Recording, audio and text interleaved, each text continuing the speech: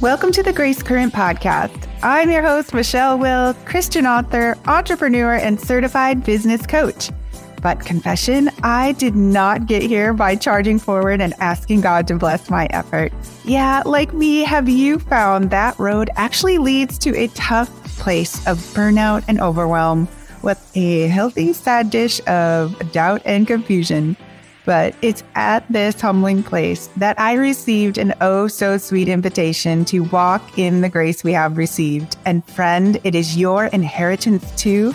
And it comes from your Father who sits on a throne of grace. Yeah, it's how he gets things done in heaven and how he wants to collaborate with you on earth to see your life, your passions, your goals, and your God-sized dreams come to fruition with a clear path, exhilarating pace, without losing your peace.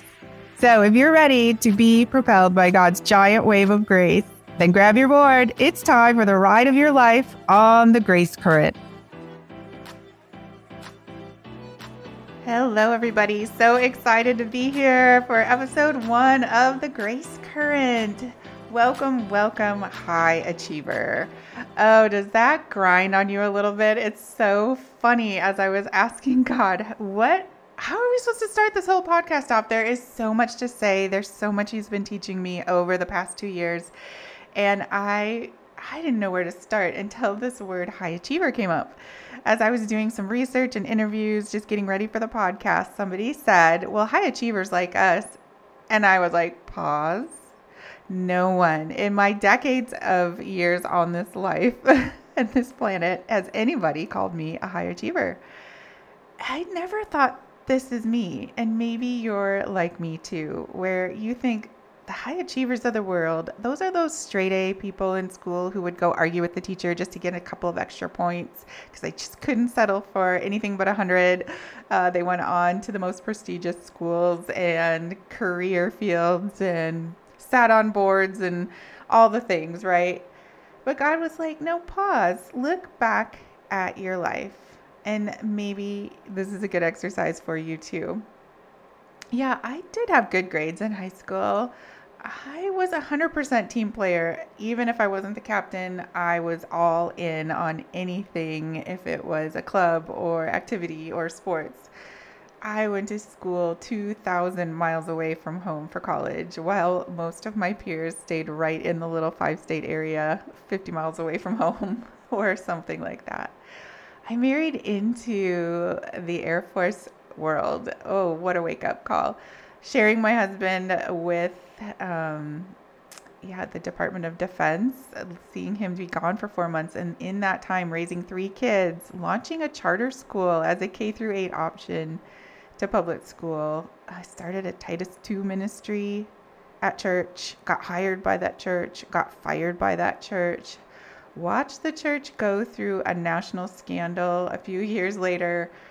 Went back to school for my master's certification in business communication. And when no doors were opening, I was like, no, I'm not going to work for a church. I'm not going to work for a big business.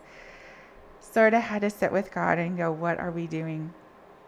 And so I'm guessing that your history looks nothing like mine, but a heck of a lot similar, right? Just plug and play different things. And that maybe, like me, you are an unrecognized high achiever. Either others don't recognize it in you or you don't recognize it in yourself, but God does. And in fact, he looks for and uses the unrecognized high achievers, right? Just look at the disciples running fishing businesses. Like, that's hard work. They were doing hard things, showing up. But of course, not looked upon highly by the local population, right? And it was them that God wanted to partner with and tap on the shoulder. And they were about to find out how their efforts and their hard work was going to be propelled by grace. How do we know that? Take a look at every book in the New Testament. It either starts with or ends with, or sometimes both, with grace to you or grace be with you or some variation of those words, right? Except for one book. And I'll let you go do the homework. I won't give it away. But every single book except one starts or ends or both with grace to you. Grace be with you. Why? Because they knew after watching their master on earth for those 3 years that their assignment of shepherding both Hebrew and Gentiles into the church age, ecclesia age, would require every measure of grace in their inheritance. And Jesus had shown them how to make withdrawals every day, all day, and then he taught them how to do it. Because when you accept assignments from God, you give him your yes, he appoints grace. He gives measure of grace. In 2 Corinthians 9, he tells us it's not just a little bit either, it's abundant grace. And what I found as I was prepping for the podcast is that a lot of Christians kind of lump everything together, like, by grace we're saved, it's a free gift, salvation's free, grace is free, faith is free, everything free. And we don't really unpack that it's by grace. By grace. Grace is that conduit. By grace was the gift of salvation delivered. It's the grace that is delivering. It's like God's delivery system of what abundant measures he has for us. In Colossians 2:6, it says, as you've received Christ by faith through grace, so walk in him by grace through faith. So why did that need to be said? As you've received Christ, so walk in him. Why did it need to be said? Because guess what? So often we tend not to walk by grace, but instead, you guessed it, we walk by our own strength. Right? So many times we say, it's okay, God, I'm good. I know there's people more deserving or more in trouble. I'm good. And we open the door to grace at salvation, and there it sits. And I kind of like to think of it as this hotel room, double adjoining rooms, right? If we don't open both rooms, it doesn't really do the intention that it was set for, right? To have fellowship. And God's side of the adjoining rooms always open so that his grace can flow. And at salvation, we crack that door open, right? We allow the grace to come and usher in that gift of salvation.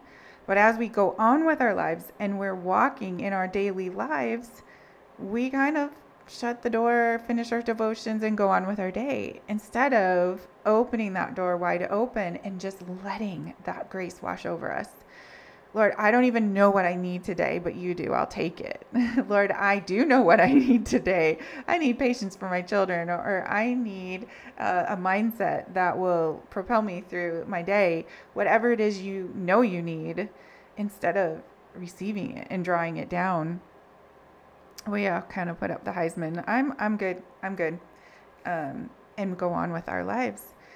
And that is kind of a point where some of us get to as Christians, where we find this burnout, this overwhelm. God, where are you? Why didn't this work out? I was doing all the things for you and asking you to bless them.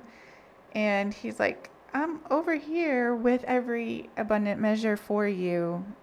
And I want to partner with you. I want to collaborate with you. This is how I always meant fellowship to be.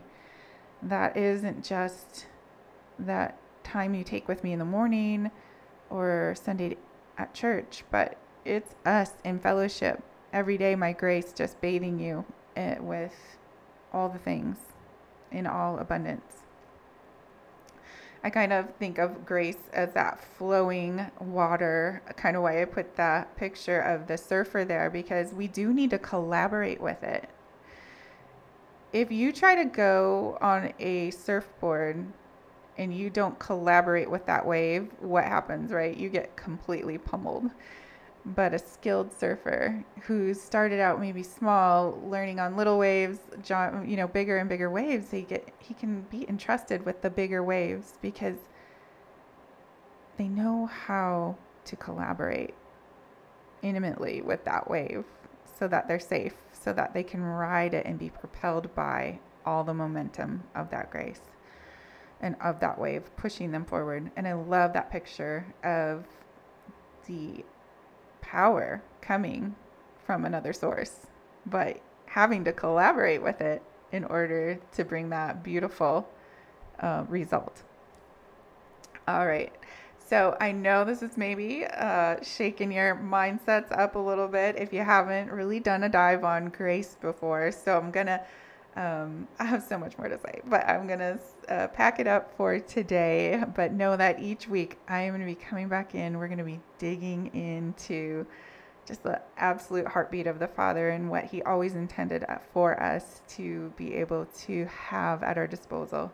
And it does come as we learn the skill set of collaborating with him and his grace. So thank you so much for joining me on this very first podcast of The Grace Current. I hope it's blessed you today. Thanks so much for joining me on today's podcast. Did this episode encourage you or unlock something new for you today? I'd love to hear about it. You can drop me a message and leave a review on Apple iTunes or your favorite podcast platform. And then, hey, would you pray about who else in your life might need to hear this podcast too? Then share a link with them. Lastly, if you're looking for a more solid understanding of grace, you can get on the wait list for my new book by clicking on the link in the show notes. All right, friends, that's a wrap. We'll catch you next time on The Grace Current.